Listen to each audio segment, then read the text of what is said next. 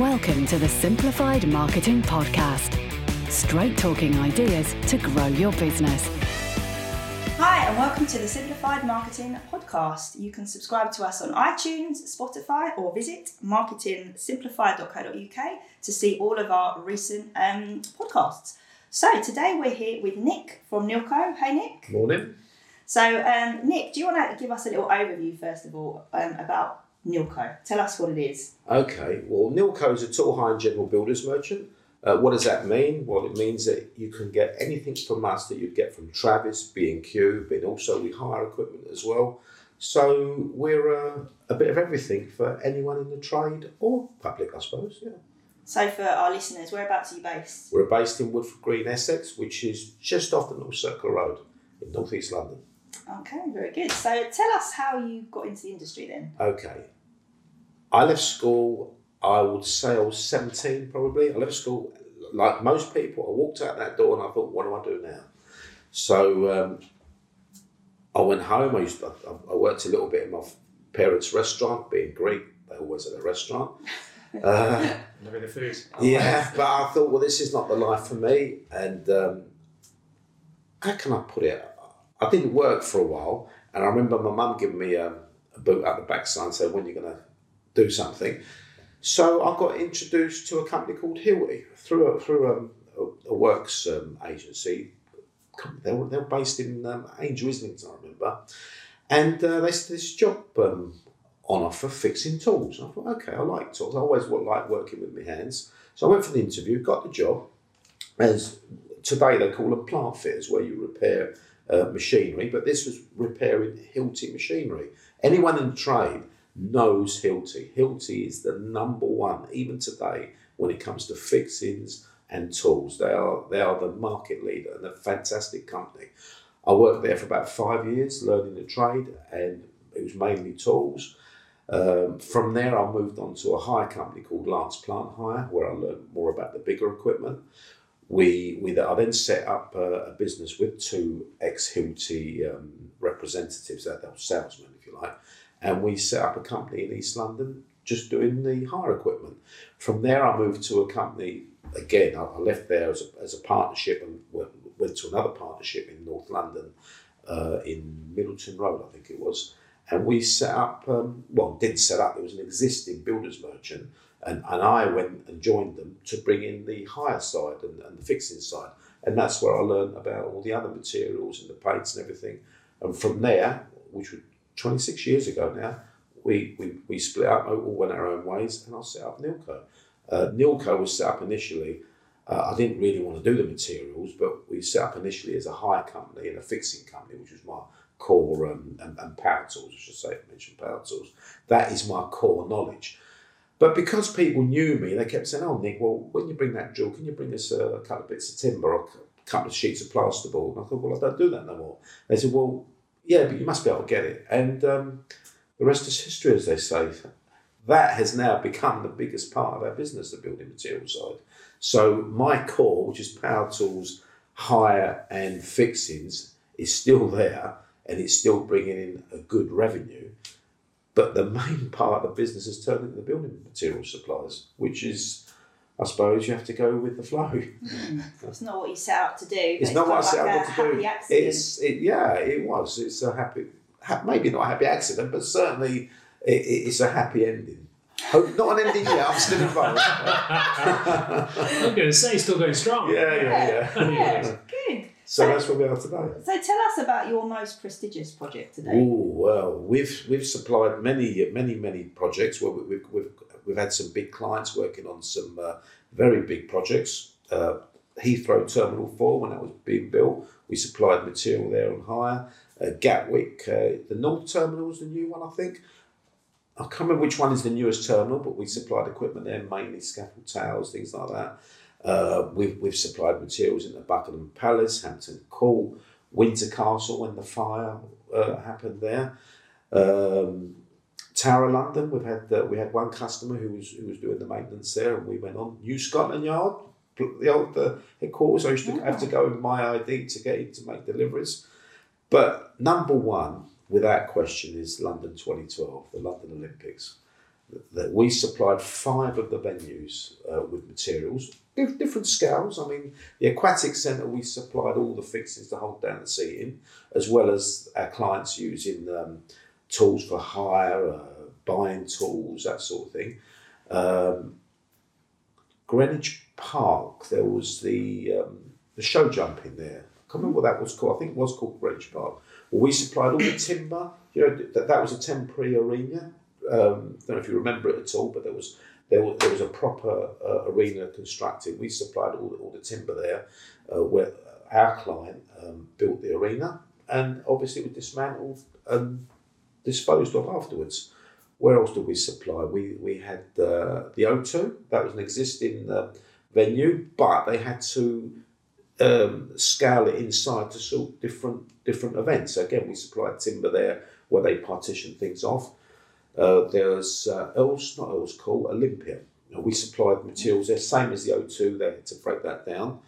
And there was one more, Excel. That was the other one. We supplied the materials there as well. So it's 2 of our clients, our biggest clients, had various contracts on those 5 venues, and we went in with them simply because they were our clients and they trusted us. I was going to say, so that's how you managed to get those particular jobs. It's your clients have been doing well, and your reputation, obviously, being able to scale to that level. Well, this is an example of how to look after people to keep them satisfied. These 2 clients are clients that I knew from my Hilty days, and we'd stayed friends.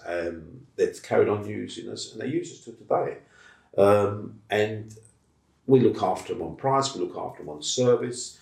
You know, you build a reputation. They need to be able to call someone to know that if they phone Nick and they ask Nick for 10 screws at this job tomorrow, that they're going to be there. Mm-hmm. And with the Olympics, they weren't going to delay the Olympics for anyone. The Olympics was going to start on that day. It had to be delivered. Therefore, their materials had to be there. It wasn't a case of ringing one of the other merchants and they can't get it, or we can get that ordered for you, it's going to take 3 days. We if you remember, I stepped down from Vision for a while, and that was why, to concentrate on it. And we used to get the calls every day, normally in the afternoon. This is what we want for tomorrow, and it was there. We didn't miss one delivery slot. The materials were there. Wow. And that's the end of the day to you having it ready next morning. Yeah, that's it. I was getting up at silly o'clock to make sure that everything was ready, and the vans were going to the Olympic Park. You couldn't go into the Olympic Park. You had to go to a waiting area in Barking where you were security checked. So obviously we weren't pre-checked, but you had to go there. They checked the vans, and then from there, you were then allowed to go into the Olympic Park to make the deliveries. So you're saying that's all to do with then your previous clients then? Well, they're not previous, they're current clients. Current and previous. Yeah. But you met them a longer time ago. Yeah. How have you kept them so close? Is that a business process? It's a natural process. If you do things correctly and do things properly, then there's no reason for you to lose a client. You know, obviously, we're all human. There's going to be situations where a price is wrong or something goes wrong, but it's how you deal with that, and it's how you deal with that is the most important thing. I mean, these are people that I've known and they've trusted us. We trust them for years, and it wouldn't occur to me to give them any amount of credit that they want because we've got that relationship. In fact, one of them is similar to us, where my son has come in and is pretty much taking it over now. He's actually got 2 sons, and they've pretty much taken over his company as well, and he spends most of his time in Ireland. And funny enough, his sons used to play football with my son. So it's just a natural progress of moving on. But trust and is a massive element. I mean, you can shop around online and find any price you want, but there's no human element, if you know what I mean. There's no what's the word I'm looking for? That you've got to build relationships to keep this sort of business, and that's how it's done. I mean, you can go down the West End and go into any restaurant, and you'll see business people out for a meal, and they're meeting up and having a chat about everything except work, And then at the end of the oh, by the way, I want some of these, can you drop them off to me tomorrow? That's how business really works. You know, it's obviously you can have appointments, go and see buyers, you sit there, you talk about orders, but it doesn't give you the business. You mentioned a really long list of like landmarks and name dropping there, Nick, which is really good. And obviously you mentioned that it's from two of your long-standing clients that got you in. I don't know if that was all of that list, but for any of those places or any other great jobs that you've done that didn't come from those clients, how else do you get in those kind of big jobs? Are you going out and presenting and tendering? No, we're not. We've got our client base, and our client base is quite a quality level. I mean, you get your I'll choose my words carefully, but you get your plumbers, your electricians who do domestic work. We've also got a big clientele, bigger companies that tender for this type of work, council work, if you like, big office jobs, and we supply them with materials. We've supplied them with materials for a long while, and consequently, when they get a project, we follow in with them. You with me? That's where the trust element comes in, because they trust us to be able to look after them and supply them with their needs. We get many, emails every single day. We want this obscure item. When can you get it? And it's something that we don't deal with, but we find it for them. And I've supplied office chairs and tables, believe it or not, to some projects because they're going, oh, we need these here quick. I'll give Nick a ring, and we get it there for them. It's about service. Service is actually more important than price, in my opinion, because if you shop around and you save a tenner on 10 items, and it takes a day to get them on site, what does it cost you in labour time? Whereas, if you pay £50 more, I'm not saying we are that much more expensive, but if you pay £50 more, what have you lost in labour time? And your guy's standing around. And if you're on a timeline and you have to get a project on a certain day, you're moving away from that timeline all the time. Or the Emirates, I forgot the Emirates. Oh, there we go, another name. Any Arsenal supporters out there? I was going to say, so now all the Tottenham supporters have just turned off, so thanks, Nick. Divisive. So you're saying basically, fundamentally, it boils down to the relationships and aligning yourself and your company brand with the kind of companies you want to be in with, kind of the bigger players, fundamentally, your ideal clients. Of course. I mean, if you look at our shop from the outside, no one has got any indication of the level of business that we do. We do transact. From the outside, it just looks like a shop, but there's so much going on behind the scenes, which it happens because of our contacts. Because of the interaction we get. I mean, our contacts refer us to their contacts, and we get a lot. I've never ever had to go out and look for business because our business has come for us through our contacts and through networking. So you've got a lot going on behind the scenes, as we know, but you've also got an incredible team, and it's very much a family-run business. Well, it is, So talk to us about that. Okay, well...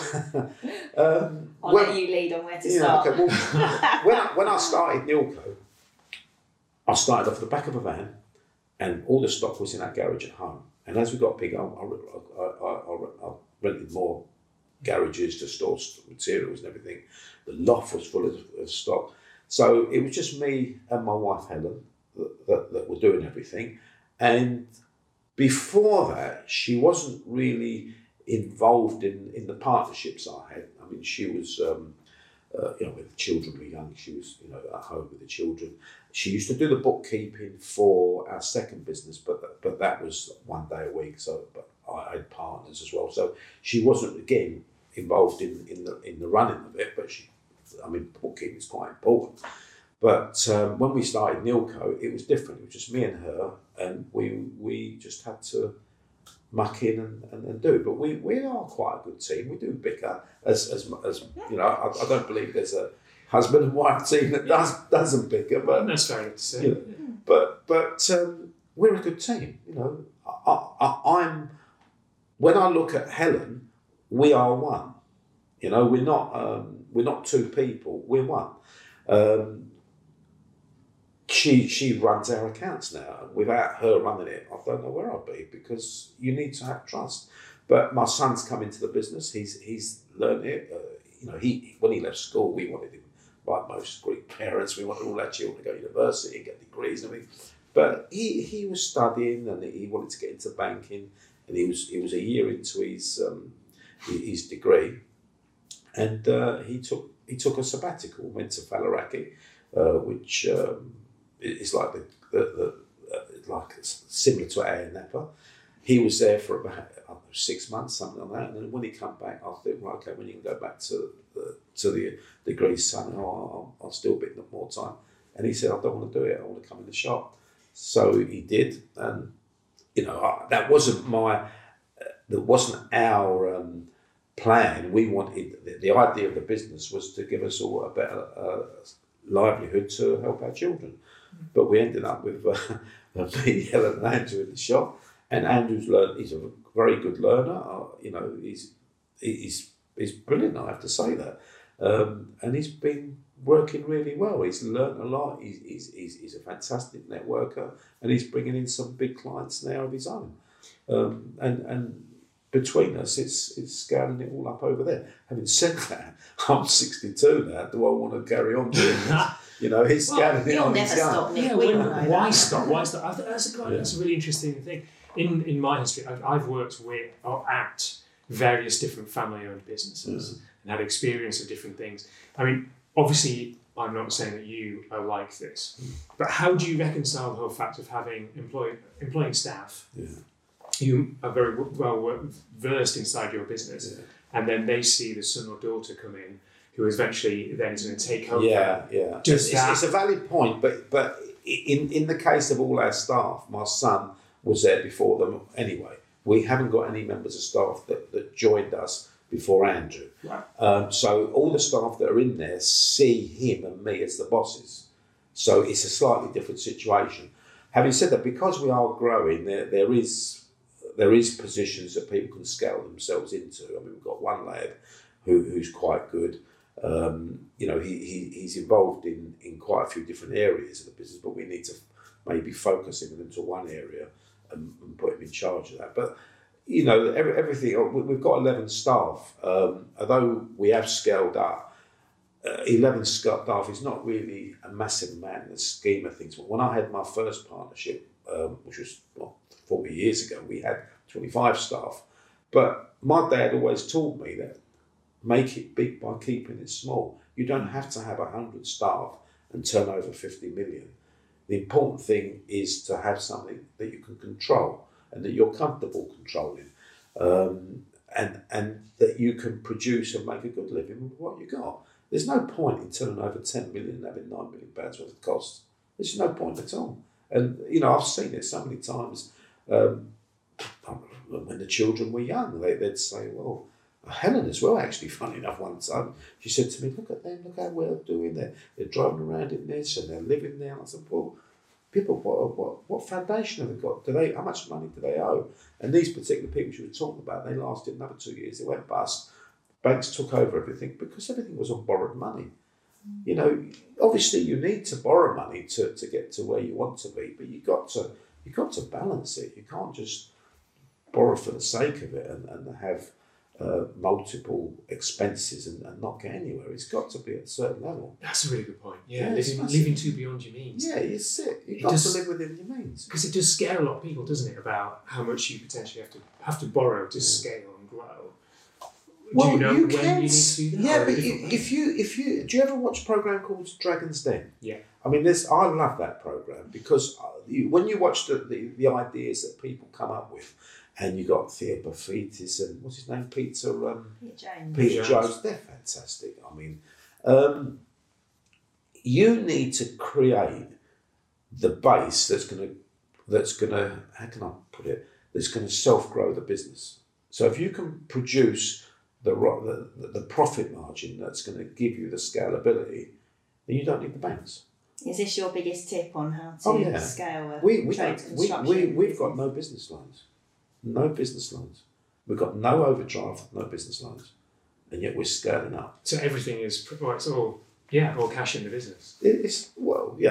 Cash is not the wrong word. It's in the bank, but yeah, it is. But it's because we're doing the right things. I mean, this new warehouse that we've opened up is my son's baby, and it's fantastic. We should have perhaps did it years ago, but I wanted to keep hold of the cost and everything.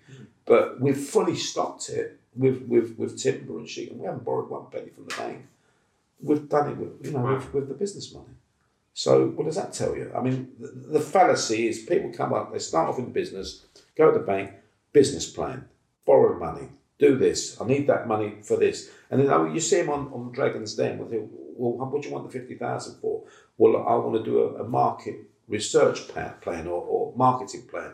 And they'll look at it and go, well, you're not going to do it with that amount of money and run the business and do this. It's just silly. You've got to start in a comfortable manner, build it up. Obviously, where you need it, you borrow where you can. But it's got to be affordable, and it's got to be at a certain level. The most important thing to scale up is to scale up the turnover with profit. Simple as that. It's not rocket science. Too many people chase things too quickly. You just got to do the fundamental basics. Patience, basics, things that, I mean, sometimes you could be lucky enough and a massive job will fall in your lap and it's there quickly. But in reality, it does take time. You've got to build it up, have a plan, where you want to get to and how you're going to get there. Obviously, there's nothing wrong with using banks, but you've got, it's got to come from your cash flow. It's got to come from your cash flow. See, so I popped down to see you a couple of weeks ago because I was on the road meeting another client, and your shop doors are like revolving doors. Oh yeah, it's like this all day long, and the phones as well. So and I walked in, and you've got your counter there. There was about 4 of you. That wasn't even you. There's 4 of us serving, and you had trades just all circling around. So you obviously speak to lots of trades boys on a daily basis, and probably hear lots of conversations as well. What are you hearing from these guys when they're in your shop that's maybe one of their biggest challenges or problems that you keep listening into? Well, I don't hear their problems, but the biggest factor that I can see, and that you get from most of them, is that most of them have too much work for the man hours that they've got. So you could say they haven't got enough staff. I'm not quite sure, but it's difficult because with the staff, you've also got to have the right trained staff, and have you got the time to train them up to your level? Most of them, they're all saying how busy they are. So if you put it all together, it's work, and having the right trained staff to deliver that work, that's the biggest problem that we're hearing. I mean, everything else, they come in and they moan about their wives. Business.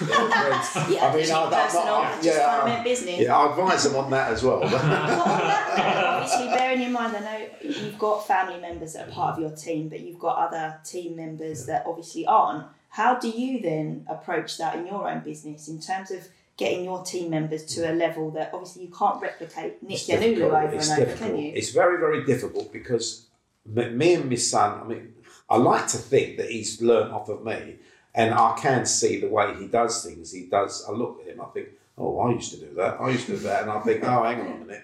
But when you look at it, it's very, very difficult because, to get the staff to your level, it takes a lot of training. And if you're trying to work, like you see how busy we are, you haven't got the time to do it. So how do you do it? I mean, they have to learn on their feet, first of all, or you can send them to various training within the industry, but even that doesn't teach them. I've learned over the years you can pay any amount of money to train people up, but there's no substitute for actually learning on the job, and picking things up from us and doing what you're told is the wrong word, but what I mean is taking on board what we're trying to teach you and learning. And if they've got the attitude to do that, it will work. If they haven't, they won't. I mean, we've got staff that have got the attitude, and you can see it.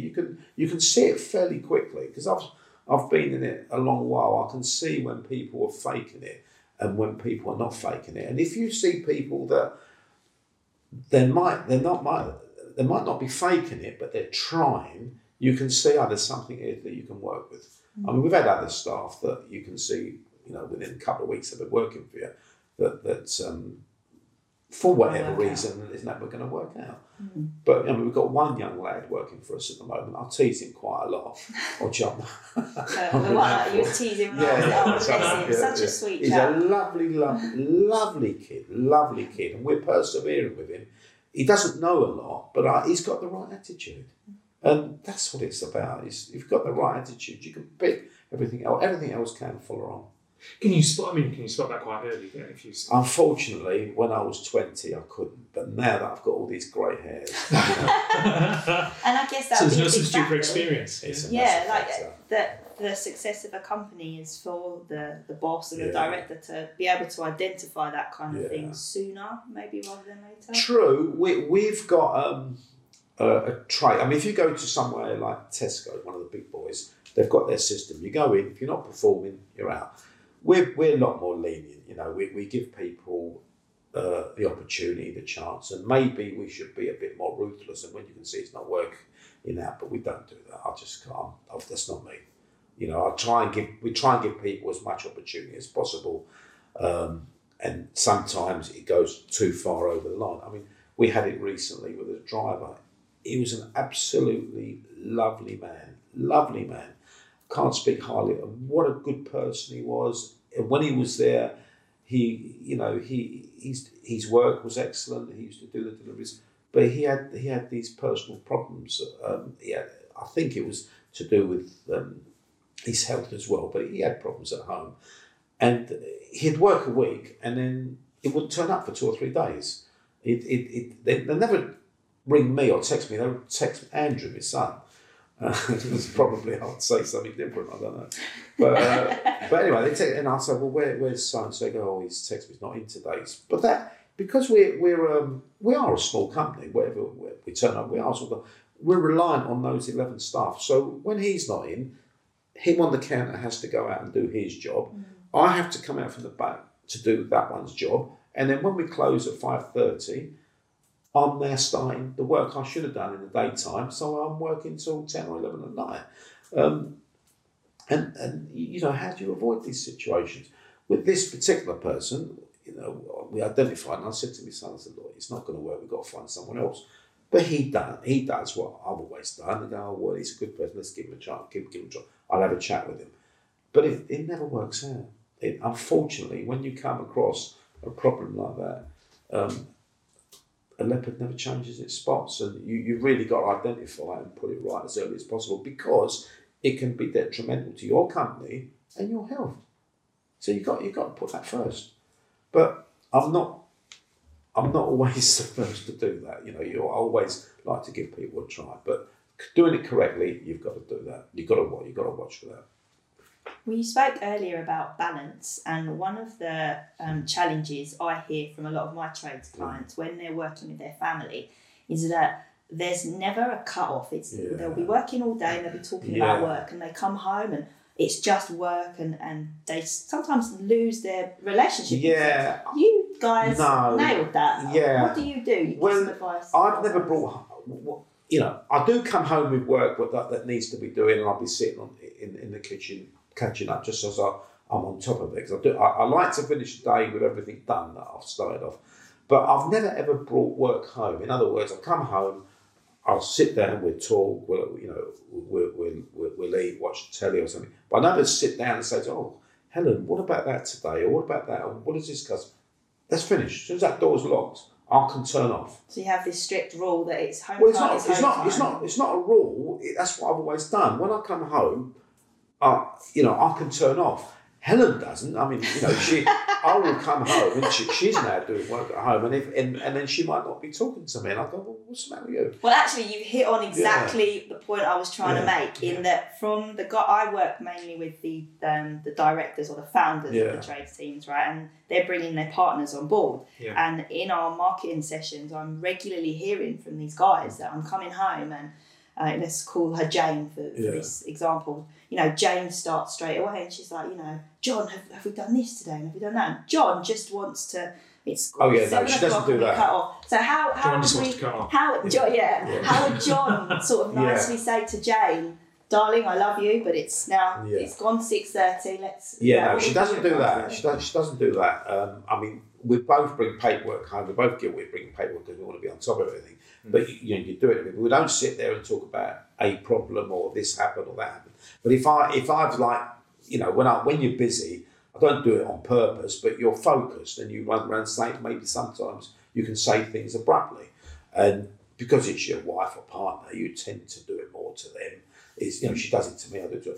Whereas when it's finished, cut off, I don't think nothing of it. She does. She will come home and she says, and I go, what's the matter with you? She goes, well, you said that to me today. You know what I mean? So I thought, well, I didn't mean it. So is it? But that's. I mean, I think it's a brilliant thing. But is that a personality thing? Because I know, on various different things. Apparently, my personality type is to overthink things, which then leads you to try and think about these things in the evenings and stuff. But do you have to train yourself to just stop, or no? I've never. It's just natural. Yeah, I've never had to train myself to stop. It's just that's the way it is. I mean, Helen is a hothead Greek woman, and so whatever we're doing, whatever it is, whatever is in front of her, that's how she's going to deal with it. She takes things personally. She does. She's going to love this podcast. Oh, I know. Right? I don't take things personally. I try not to anyway. But that's just people's nature, isn't it? You just got to learn. You just got to work with it. You got to remember though that you're both doing it for the same reason, the same common cause, and that's what you focus on. Because it can be dangerous where you can then start attacking each other because of something. You must never let it get to that situation. And we have our moments, but we've never let it. It's never got that far. It's never got like that. We've always been the team or the firm. Stronger together. Yeah. Don't let anyone outside the family know what you're thinking. No, I don't. Godfather. No, well... That is his actual nickname. That is my nickname. In our business meeting, Nick is actually called the Godfather. Yeah, no, I don't do it on purpose. That's just the way it is, maybe it's my makeup, I don't know. But I think that it's a strength, isn't it? And if there was a sort of a little miracle formula, so to speak, that could then be relayed out to other trades professionals that are just bringing their partners on board now. I mean, you and Helen kind of started together, right? Yes, we did. I guess that's the difference. Sometimes the challenges I'm hearing at the moment is John, the director, has had the company for 10 years doing it solo. Suddenly Jane is able to leave work now and wants to come on board. So John's been doing things a certain way for 10 years. And Jane obviously has lots of skills and things from her line in the corporate world, for example, and wants to implement stuff. And then that's where that crossover can be a bit dangerous. Yeah, it can be. I mean, obviously that's difficult because she's the wife or husband, it could be either way. Because they're the partner, they have that much extra power, don't they? So, or influence is probably a better word. So they feel that you should listen to them and do that. Well, we started it together, and we both know our skill sets, and it's just that's how it's developed. Just when I get told off, good at taking it. Yeah, I'll take it. He does get told off. But she'd tell you it goes over my head. I don't, just because she tells me off, I don't go cow in the corner. Like we say, Helen is the brains of this operation, and Nick's it's T-boy, as we like to say. You both work really hard. I actually used to make a good cup of tea in my dad's cafe. Okay, today's was good. Yeah, very good. Today's was very good. Yeah. And thanks for inviting us into your home. That's all right. You're welcome. Very nice. Thank you very much. That's all right. So that's everything wrapped up today. Did you want to give any one pearl of wisdom to finish for our trades and construction boys that are listening? You know what? I know you've got loads. No, the biggest thing that bothers me, and I've experienced actually personally recently, never let anyone down. I won't say what someone let us down recently, but never let anyone down. If you promise something, you've got to do it. If someone rings you up with a problem after you've done something, go and sort it out. Your reputation will grow enormously. And I'm going to mention Charlie Sindula here because he done something. He's in our group. He done something absolutely fantastic a few years ago. Something went wrong with his sign, and he put it right. And it cost him thousands, but he put it right because his reputation was more important than the money. So that's my tip. Do what you say you're going to do. Don't let anyone down. If there's problems afterwards, go and sort it out because you will reap the reward. Actually, I think John had one more thing he wanted to ask. Yes, so as you are now, if you got into that time machine and transported back all those years to when you're just starting out to a younger you, what's the one piece of advice you'd give that younger you? Well, I'll tell you what I wouldn't do again is I would, because when I started the first business, I started with partners. I wouldn't start with partners again. Right. I would start on my own. If I'd have started on my own all them years ago, I would. Nilco would now, instead of being a 26-year company, would be a 40-year company, and we would have been where we are now 15 years ago. Wow. The thing is, when you're young, I don't know if you lack confidence, but you perhaps lack know-how, and you go into business with other people looking for strength from them. But what you don't realise is they're looking for the same strength from you. So you could have done it on your own. And I'm not saying there's anything wrong with going into partnerships, because there are many people that do them and they do work. But for me, that's the one thing I would never go into a partnership. Well, the only partnership I'm in is with Helen. The only one you need. Yes, that's the only one I need. Yeah. Oh, she actually told me once when we finished with the second partnership. She said that if you ever go into another partnership, she's going to string me out. Honest speaking, there you go. There you go. Well, thank you very much for joining us today, Nick. You're welcome. Thank you. That's all for this time, but don't worry, we'll be back with more soon. Stay tuned for new episodes at marketingsimplified.co.uk.